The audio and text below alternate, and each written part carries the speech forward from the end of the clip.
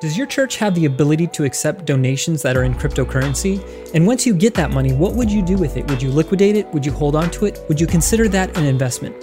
Hi, my name is Nick Ovalle, and this is the Kingdom One podcast where we grow the church together. And in this episode, we're going to be hearing from our very own Matt Curtis and John Hughes about cryptocurrency and the church.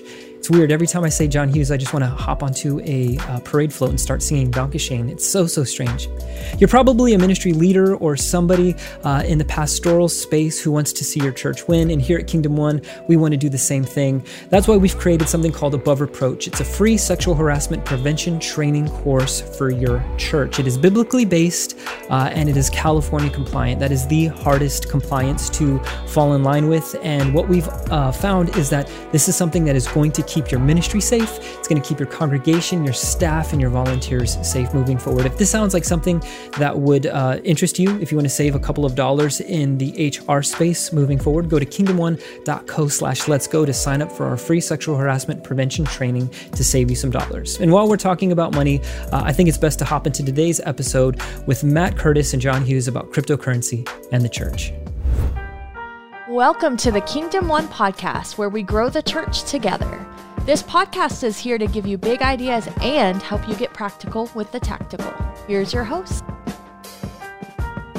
Welcome to the Kingdom One podcast. This is the podcast where we grow the church together. This week, we're going to look at some very practical things to think through if you're considering accepting cryptocurrency, or, as we'll learn through the conversation, any other semi-risky investments or donations that your organization receives. So we're going to start the conversation really not with unpacking cryptocurrency. There are a ton of resources out there that exist already that can help you understand what some of these things are. All of them have their own purpose, their own function, their own kind of aspiration to success. And so there's just too many to cover. And frankly, it's largely unnecessary for this conversation. Really, we're going to start with, should your church accept cryptocurrency as a donation? And so this week we have John Hughes, our CFO here at Kingdom One. And for those that don't know, my name is Matt Curtis. I'm over development and a few other things here at Kingdom One. And so this idea of should we accept cryptocurrency is actually an immediate conversation with us as a nonprofit organization as well.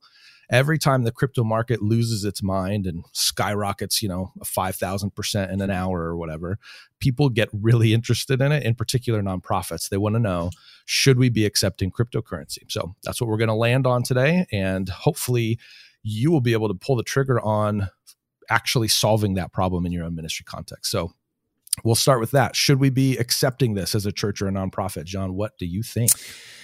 This is always a tough question because and there's no straight answer to it. It's just going to depend on the church or the ministry. I think it comes down to risk tolerance. There's questions around ethics and the derivation or where those assets are, where they're coming from. And so what is the church's appetite to be engaged in those kinds of transactions? So, for example, a church in the Bay Area may be much more ready to take those on, but the church in Middle America maybe not, because of the environments they're in. So there's no straight answer for anyone, but I think it's important for the churches to start thinking through this now. Ministries think through it today, because there's a lot of questions that need to be answered before the transaction happens. And if they're not answered now, it's going to, in the rush and the flurry of receiving a gift like this, it could bad decisions could be made. Yeah, it seems like most of the conversations that I'm having are, hey, someone in our congregation wants to give. Yeah. How do we facilitate it? And so there's almost this immediacy of like they're holding this bag of virtual money and they're trying to hand it to me, but there's this wall that keeps popping up. Yeah. So, as you're talking about essentially having some convictions, I have a bias here because I'm not a finance guy at all. And so all of those types of risk things, I'm like, okay, here we go with the risk stuff again, Yeah. But it's a very real conversation to have. What are the assets that we're willing to take on? In a sense, cryptocurrency has its own kind of reputation. I always look at it this way. Have there ever been any illegal things happening with cash? Well, I would say there are. And so to me, I'm like, that's a great way to say it. That doesn't hold as much. Yeah. But I think, a little bit of maybe a different way to think of it. Let's say that somebody's donating a car and you don't know what condition it's in. Yep. I mean, that's complicated because it may take $3,000 to get that thing up to running to the point where you can even sell it. Mm-hmm. And so it's really about how much risk are we willing to take on as we accept a donation? Is that kind of a fair way to look at it? Absolutely. And it really is, it's around non-cash transactions. You're right. I mean, cash is, you don't, especially physical cash, you don't know where it necessarily came from, but that is the most liquid, easy form, easy to value and easy to manage. But yeah, anything from real estate, stocks can be that as well. And vehicles, I know vehicles can be a black hole, especially for parachurch ministries that do have vehicle fleets.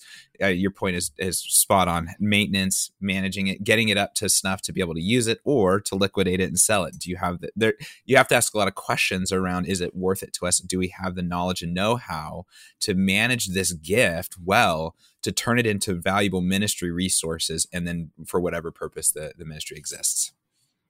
Yeah, that's great. We'll talk a little bit more a little later on. I want to kind of talk through this idea of selling or holding, because I think there's some infrastructure that we can build in our organizations that help us navigate that. But I think, the point here really is, if it's a somewhat risky thing, you need to have a decision already in terms of what your tolerance levels are as an organization. And so we'll touch on it more as we go. I think the next really practical question, I guess maybe the conclusion for that, kind of that concept, should a church accept it? I mean, it really is up to the church's risk tolerance. Is that kind of a fair way to?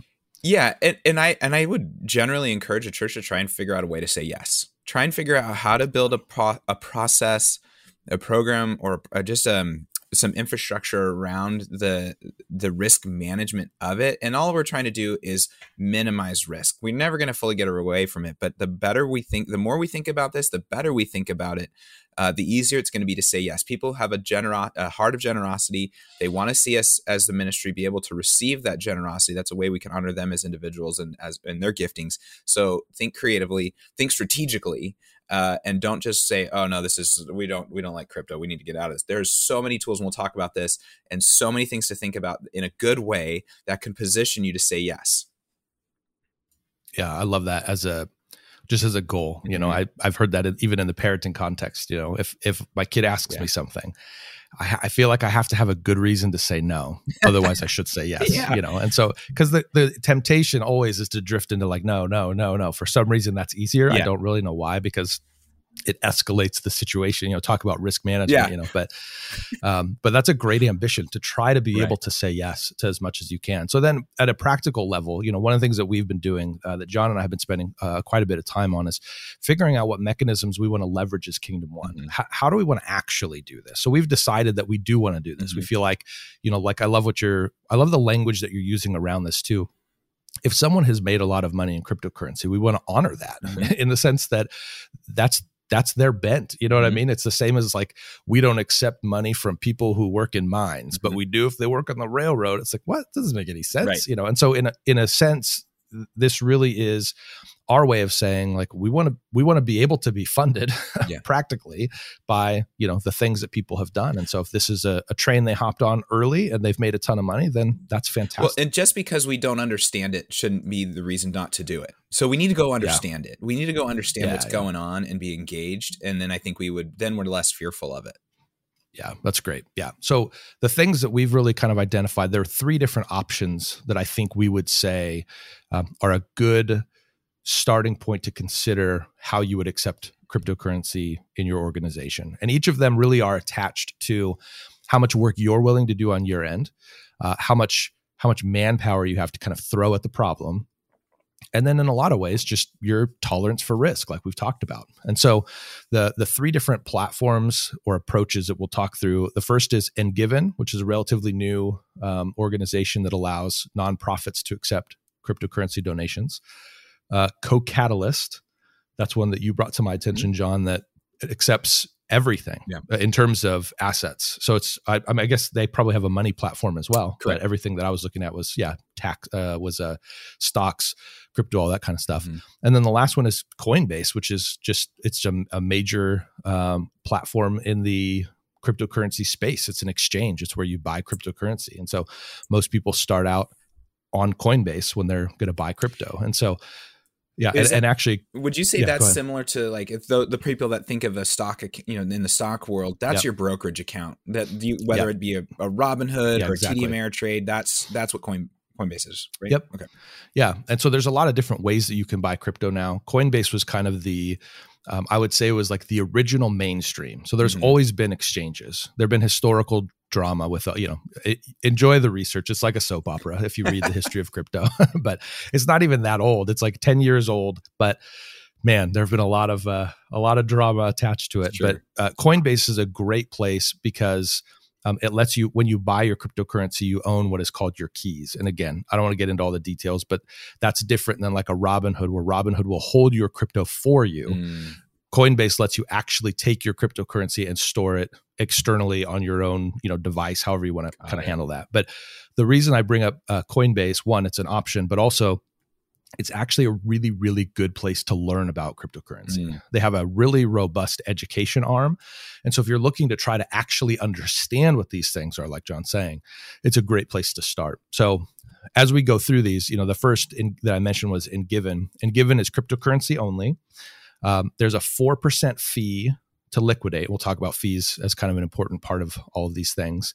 So what that means is if I give you $100 worth of Bitcoin and then you instantly liquidate it, so it means it'll turn it to cash and then they'll transfer it to your account, they'll take 4% of that. So in that example, they'll take $4. One of the things that was really intriguing about Engiven for us as we were having this conversation on what we want to adopt is the instant liquidation. So it's kind of a funny time that we're doing this, that we're recording this conversation, because 2 or 3 days ago, I woke up to a text from a buddy of mine that said, everything's down. Like, not just like a little bit down, like 25% down. And I'm thinking, what happened? And so in my head, it was kind of funny because John and I are already talking about this. Yeah. And some of the solutions are a little bit more of like, let us know that you want to give money or that you want to give cryptocurrency, and then we'll get back to you. And I'm playing out this scenario in my head. It's like, I was going to give you $10,000, but now your gift just lost 25%. Yeah. It's like, that's a huge gap. And so the immediacy of liquidation is a real high value for me when it comes to the donation side. So if you're going to be accepting, talking about risk management, I'm a huge fan of letting the donor decide how much they're going to give. Yeah. And so the instant kind of donation approach really lets you let the donor decide how much they're going to give. And the markets now aren't, controlling that. And then if you want to hold, so as we get to strategy a little later on, if you want to hold, you can, and there's no fee for that with Engiven. So that's Engiven. CoCatalyst, you're a little bit more familiar with CoCatalyst, John. Talk to me about what they do. And and I think the CoCatalyst model could be a great place for a new ministry, really, in getting out of just normal cash giving. Could be a great place to start. They facilitate the entire transaction, very simple to set up, and you basically work with them. And they're Bay Area company started by, I believe, a guy in the tech space. Obviously, it's where everybody comes from in that area. But and they provide a really white hand treatment to the donor, or white glove. I'm sorry, not white hand, white glove treatment. To help them send the gift in, monetize it, turn it from whatever asset it is in what form, usually, again, stocks, equities, hard to value assets, and then cryptos, and then convert that to cash and get it to the ministry. The plus side of this is that they take care of all the donor acknowledgments. They themselves are the not-for-profit, so they acknowledge the gift. They report it to the IRS. It's nothing that the ministry has to do, and I think it's important for a ministry to understand that if you want to get into stock, getting gifts of stock or equities or things like this, you need to have, whether it's an account like Coinbase or a Charles Schwab account, you have to set that up. You have to have a board. You have to go through all of the the banking regulations that are necessary to establish those accounts, maintain those accounts, and transact that business. So if you're a one-man shop or just a very small ministry that wants to be able to position yourselves for this, that's a lot of work, takes a lot of knowledge and know-how to navigate the system well and efficiently. Whereas a Co-Catalyst, man, you sign up and within 5-10 minutes, you got the button on your website and you're ready to receive gifts, and they take care of it all for you. And really that the price that they offer it at 2.75, that's their cap. I mean, they are, from my understanding and work talking with people that have utilized them before, they really work hard to keep that cost down because they recognize these are dollars that go back into the not-for-profit space, and they're just really trying to cover their costs. And at 2.75% plus some transaction fees, it might actually be cheaper to do that than to use your own team or staff, unless you have a volunteer base that can handle it. This could actually be a very cheap option for you, even though if you're thinking about 2.75% plus transaction fees, that's a lot. You're going to pay transaction fees no matter what, depending on the platform you're utilizing. And 2.75%, again, that covers the cost of labor, covers the cost of time. As one who's done consulting before and in this space, my time's going to be a lot more expensive than 2.75 on $5,000. I'll guarantee that. So I think that's a great entry level place and where a lot of ministries and churches, if they need to get into this, can live. Yeah, that's a great starting point. I think, even as we're thinking through the scale of your organization, that's really the factor that determines a lot of this. There's a tendency in the church space to say, hey, so-and-so's doing this, or, oh, did you see this big old church over here? They're doing that. Well, the reason they're doing that is because it's either compatible with their systems and infrastructure, or they have the manpower. I mean, you can't compare the details and nuances of circumstances just by looking at the tool that people are using. Right. And so that's really why we do take the agnostic to technology or agnostic to tools, approach. But that's even why we're having this conversation, because, what Engiven might do for one organization, Co-Catalyst is actually going to do better for another, and vice versa. And the church, one of the churches I know that's in that is a really large church. They're big, like they're not small by any means. They have people that have the ability to do this and know how, but we got to remember, like churches and ministries, our lanes are not finance. Our lanes are not investing. And so to be able to keep the church focused on what's necessary, not get distracted by these other things, there's other tools like this out there, but I think that's the bigger picture. Let's not get distracted from our mission and ministry by some of these tools. Now, if you're a $30-40 million organization with a $10 million investment portfolio, totally different conversation. Yeah. Well, it's funny. That even leads a little bit to Coinbase and what it is. You can create an account on Coinbase and you can do all the custodial stuff and the management of the cryptocurrency on your own. Yeah. There is a little bit of expertise that's needed that may or may not be common in your church, And so if the starter of one of these coins goes to your church, then okay, maybe you have the volunteer you need to be able to do self-custodial and navigate all that stuff. Lucky you. But, yeah, right. But if you're listening to this podcast saying, they keep saying cryptocurrency and how is that different than crypto? Then that skill set's not, that's not the right solution for you to go as manual as possible. And so Coinbase is a third option. If you feel that you are savvy in this space or you feel comfortable kind of getting into that, they have a corporate, basically their Coinbase business. At one point they were working on nonprofit stuff that was harder to find on the site. In my recent searches, they've gone public, and so they're a different organization today than they were prior to going public. And so, it's a place that you can look into in terms of trying to minimize all fees at all costs. But you really have to keep in mind, like John's saying, like the amount of time that it takes to save money is usually very costly. Yeah. So it's, I'm a big fan of these platforms that do a lot of that work for you. I want to be able to receive these gifts, but I don't want to have to then do all of the legwork that essentially burns through the value of the gifts just by receiving them. So, and you're right with that instant liquidation. We'll come to that, but that's a huge asset. Like I think that the cost. When I think let's define that a little bit. The instant liquidation means that you're not susceptible to the ups and downs of the market, and so a 4% fee to get instant liquidation, while you may lose on maybe some transactional dollars, you may save yourself 5, 6, 7, 8% depending on the a 2-day change in the market. That's right. So that's really, really important. Yeah. And in case it's not clear, cryptocurrency is really approached like a currency. And so really think of it like you're trading from euros to dollars. And so if I'm giving Bitcoin, I'm trading from Bitcoin to dollars. And so the liquidation is as soon as I submit my donation to the organization, it is then converted to dollars from whatever currency. So from Bitcoin to dollars. And that happens instantly as soon as I, submit. And so that's what we're talking about when we talk about instant liquidation. Mm-hmm. It just means that it's being converted. We're at the teller window in the airport. Great way to put it. Yeah. Ripped off on our, on our exchange or whatever. But yeah, so that's what that's about. And that's a value we'll get to in just a second. The other thing I just wanted to touch on briefly, in a lot of these different types of solutions, there are fees. And, we've talked about percentage of this, percentage of that, this kind of transaction fee.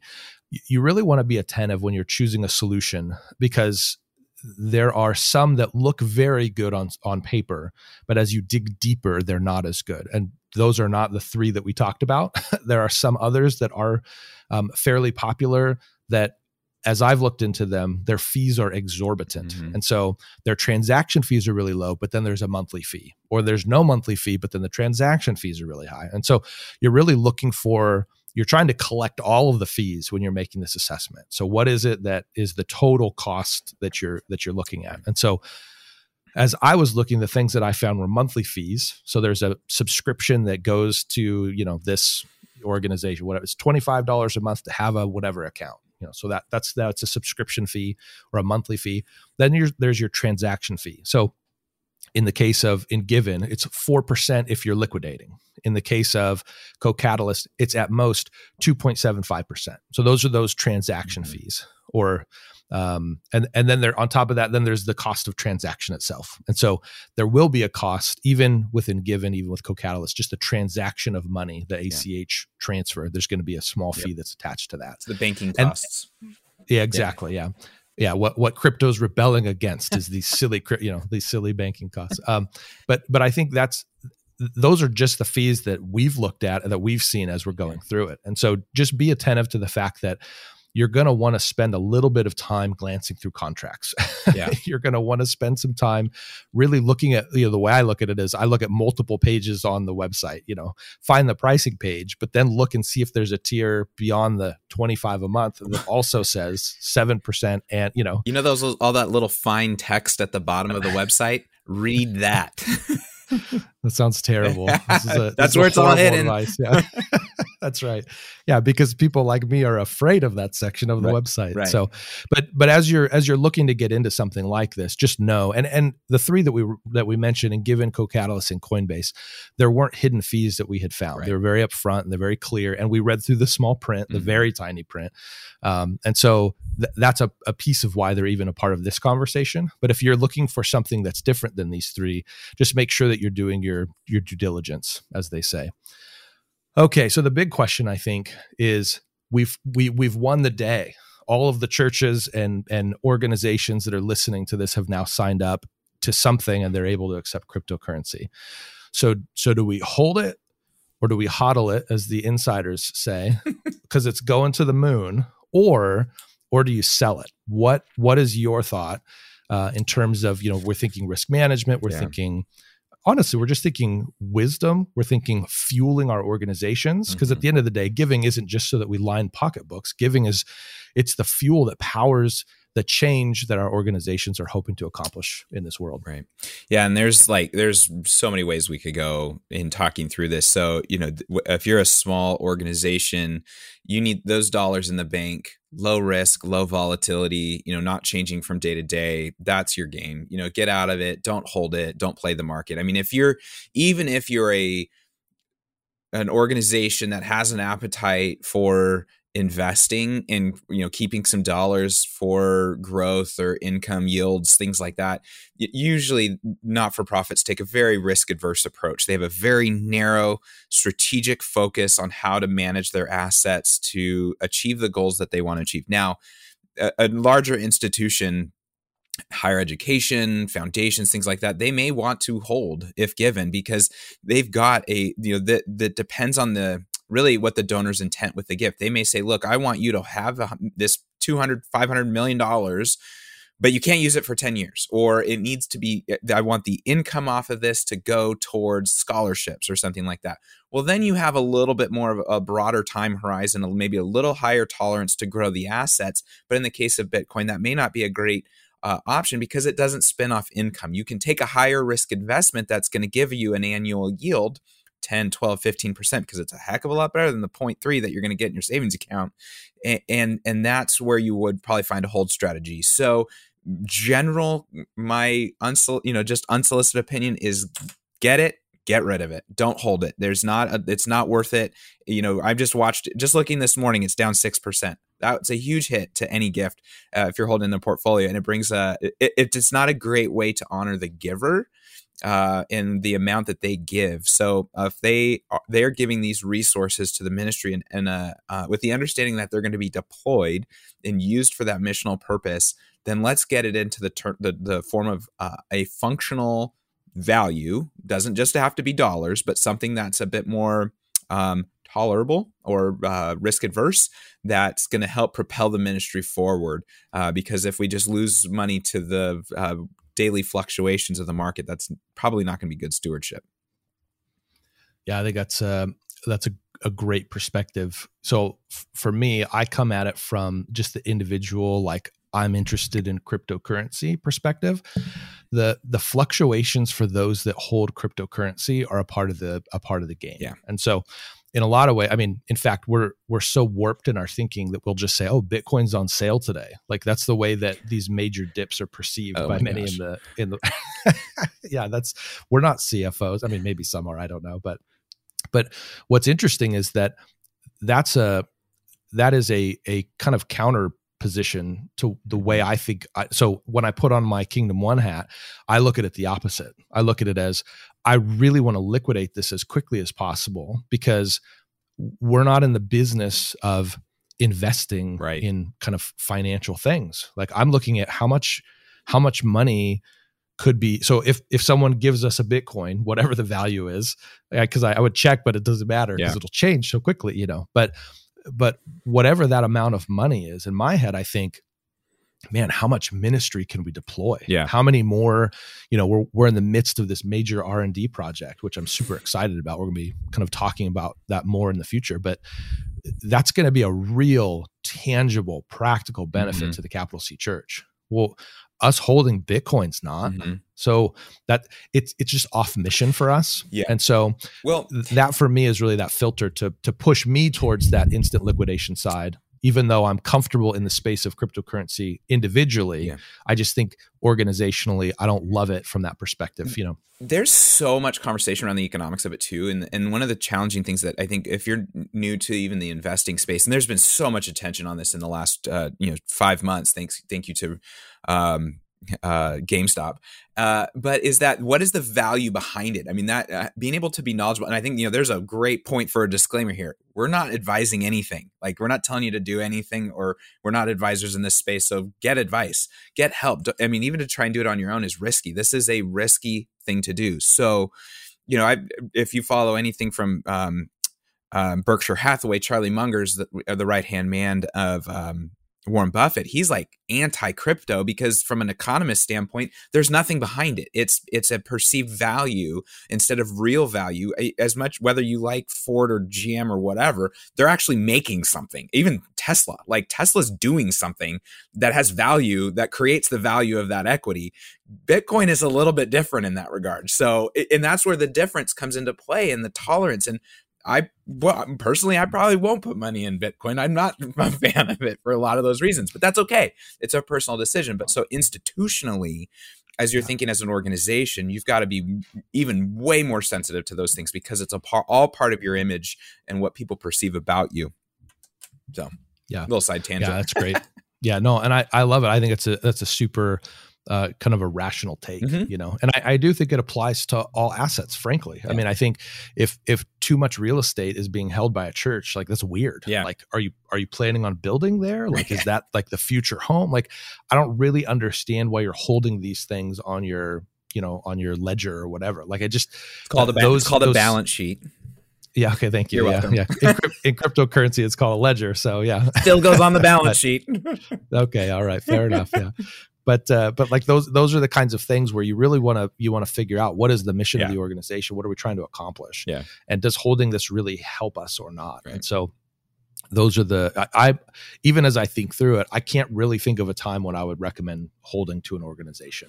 Now, there are for-profit businesses that are a different conversation, but when it comes to an organization that is fueled, the ministry is fueled by the donations of people, I don't understand where we wouldn't kind of instantly liquidate. But again, that's your call to make with your crew of people, you know?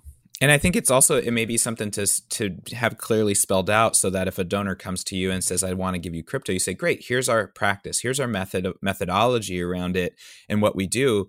And they may say, oh, that's so great. We love it. Or, hey, I'd love for you to be able, then it's a conversation. I think these kinds of gifts are not transactional, like somebody passing the plate in your church. These are the people you have relationships with, you should be talking to and understanding what's going to happen because they need to understand it. You need to understand it.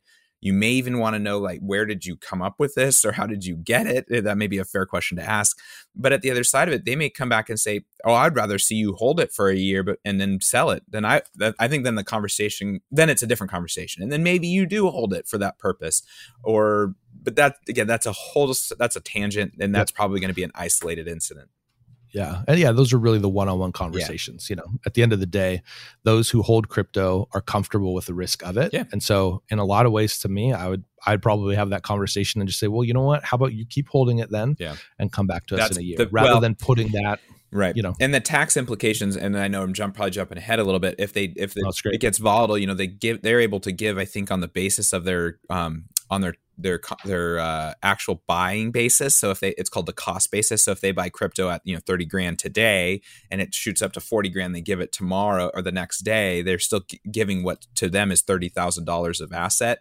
I think it allows them to avoid, or I don't know, I have to go back and double check my knowledge on this. The donor's going to be mindful of the tax implications on their side, basically. Yeah.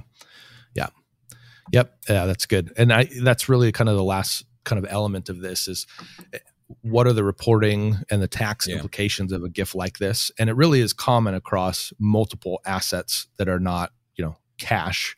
And so that's the last piece of it. I will say, sort of as a caveat, again, a part of why we recommend, 2 out of the 3 would be, in Givin or Co-Catalyst, is that they're navigating those things for you and with you.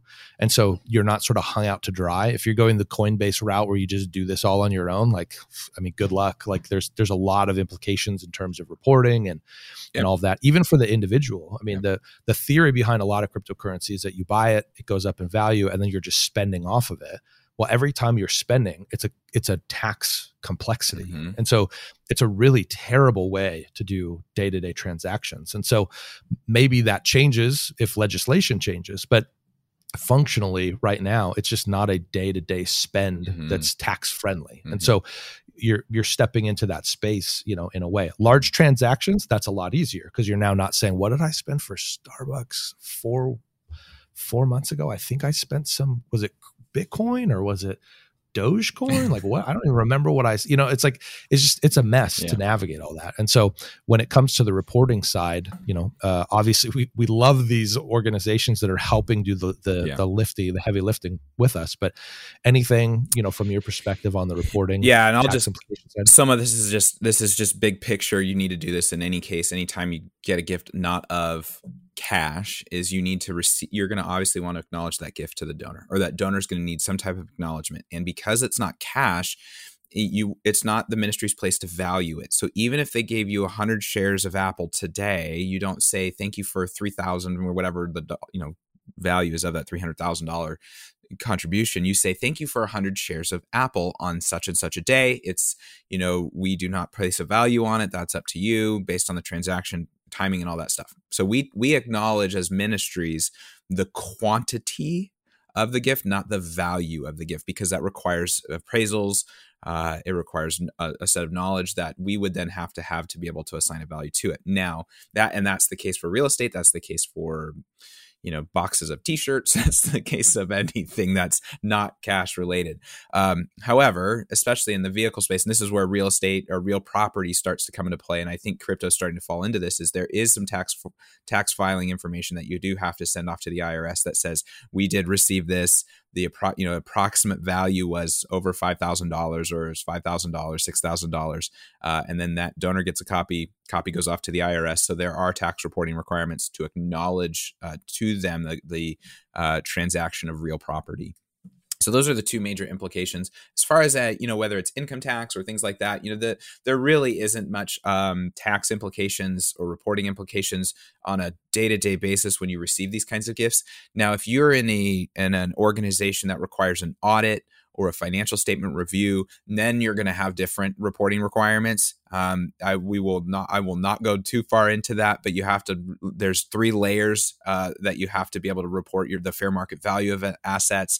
Layer 3 is the most difficult. It gets as they get easier, you move up to layer 1, level 1. And so if you do have an audit, you are getting into this space, consult with your CPA firm, let them know what you're planning on doing. I think it's wise to get ahead of it. Don't wait until they show up for audit field work and you're like, oh, by the way, we have 100 Bitcoin and we don't really know what we're doing. It's going to be a mess because they're not only going to look at how you transacted the gift, they're going to have to start looking at your internal control environment, some of your process and policy documents. It's going to be a whole different ball game. So this is going back to where we started. Plan ahead, think ahead, answer the questions today. And I think one of the other things that maybe this kind of circles back a little bit on that buy hold. If you find yourself going into the hold space, talk with your board. Make sure your board's on board with that. No pun intended. But a hold, if you're in a hold world and you want to hold assets and trade on them, that's fine. But typically the board's going to want to establish an investment committee. The investment committee is going to need a set of documents. It's called the investment policy statement. That is going to talk about how, what, and when all the transactions occur. It is the game plan for managing a portfolio. And that is a very, very important process to go through. And for a board, they have fiduciary responsibility. They need to be in the know on all of these things. So board members, leaders of ministries, please, please, please keep your governing body informed, because they are the ones in the eyes of the state in the law that carry the fiduciary responsibility for all these things. So don't put them in a bind. Yeah, I mean, at the end of the day, it sounds like the highest priority with any of this stuff is just being transparent with your team, with your board, making sure that your donors have a very clear understanding of your practices. I think sometimes we fall into this space of, I would just kind of call it a scarcity mindset, where we're so worried that we're not going to get enough that when somebody comes to us with a donation, we say, well, I will figure out how to make it work. Yeah. When the reality is that's going to back you into corners that maybe you don't want to be backed into. Correct. And so by having this overt conversation ahead of time, hey, how do we feel about cryptocurrency in terms of receiving it? Mm-hmm. Are we good with that? Okay. Who do we need to be in conversation with to make sure that all of our decisions being made in the building of accepting process, how do we make sure everybody's on the right page? Yeah. And so the instant liquidation helps with removing a lot of the complexity of long-term strategy. When do we sell, all of that? And so that's a pretty easy and simple way, but it doesn't mean that you shouldn't include these parties still, because they need to be involved in that process, because it helps them really, own the responsibility that is theirs, which is, to care for these areas. Yeah. So one thing that we've kind of danced around, but I just want to say it overtly, because we were talking the other day as we were kind of preparing for this. And I think it's such a great insight. The role of risk management, really often, not always, but often, the more you pay, the more risk that others are willing to incur. Correct. And so as you're thinking about that, that really applies to most tools. So if you're going with a website provider or builder, the more you pay often means they're going to do more heavy lifting, whether that be through support. When you break something, maybe they're building modules for you, whatever it is.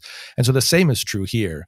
If you're going with an organization that does pay more money, we keep looking at the bottom line. What's the lowest percentage? What's the lowest fee? So even the companies that I've mentioned where they have a really high fee, there might be a real value for that fee. And so don't be scared off by these initial numbers. Instead, think through, what is it that this organization's doing, not in terms of even just the functional like paperwork, but what risk are they managing for you, or are they carrying for you? Well, and to connect the dots, and a lot of people don't really recognize this, that's what insurance is. That all your insurance is is the movement of the risk of an issue or the financial risk of an issue onto somebody else. And so there's that, if you're thinking in that space, there's like, well, and unfortunately we're required to have work comp, or in some places required to have our building insurance, but we keep those things, we pay a small amount or a portion of money so that we don't get hit with something really, really expensive down the road. And so it's just the movement of risk onto somebody else.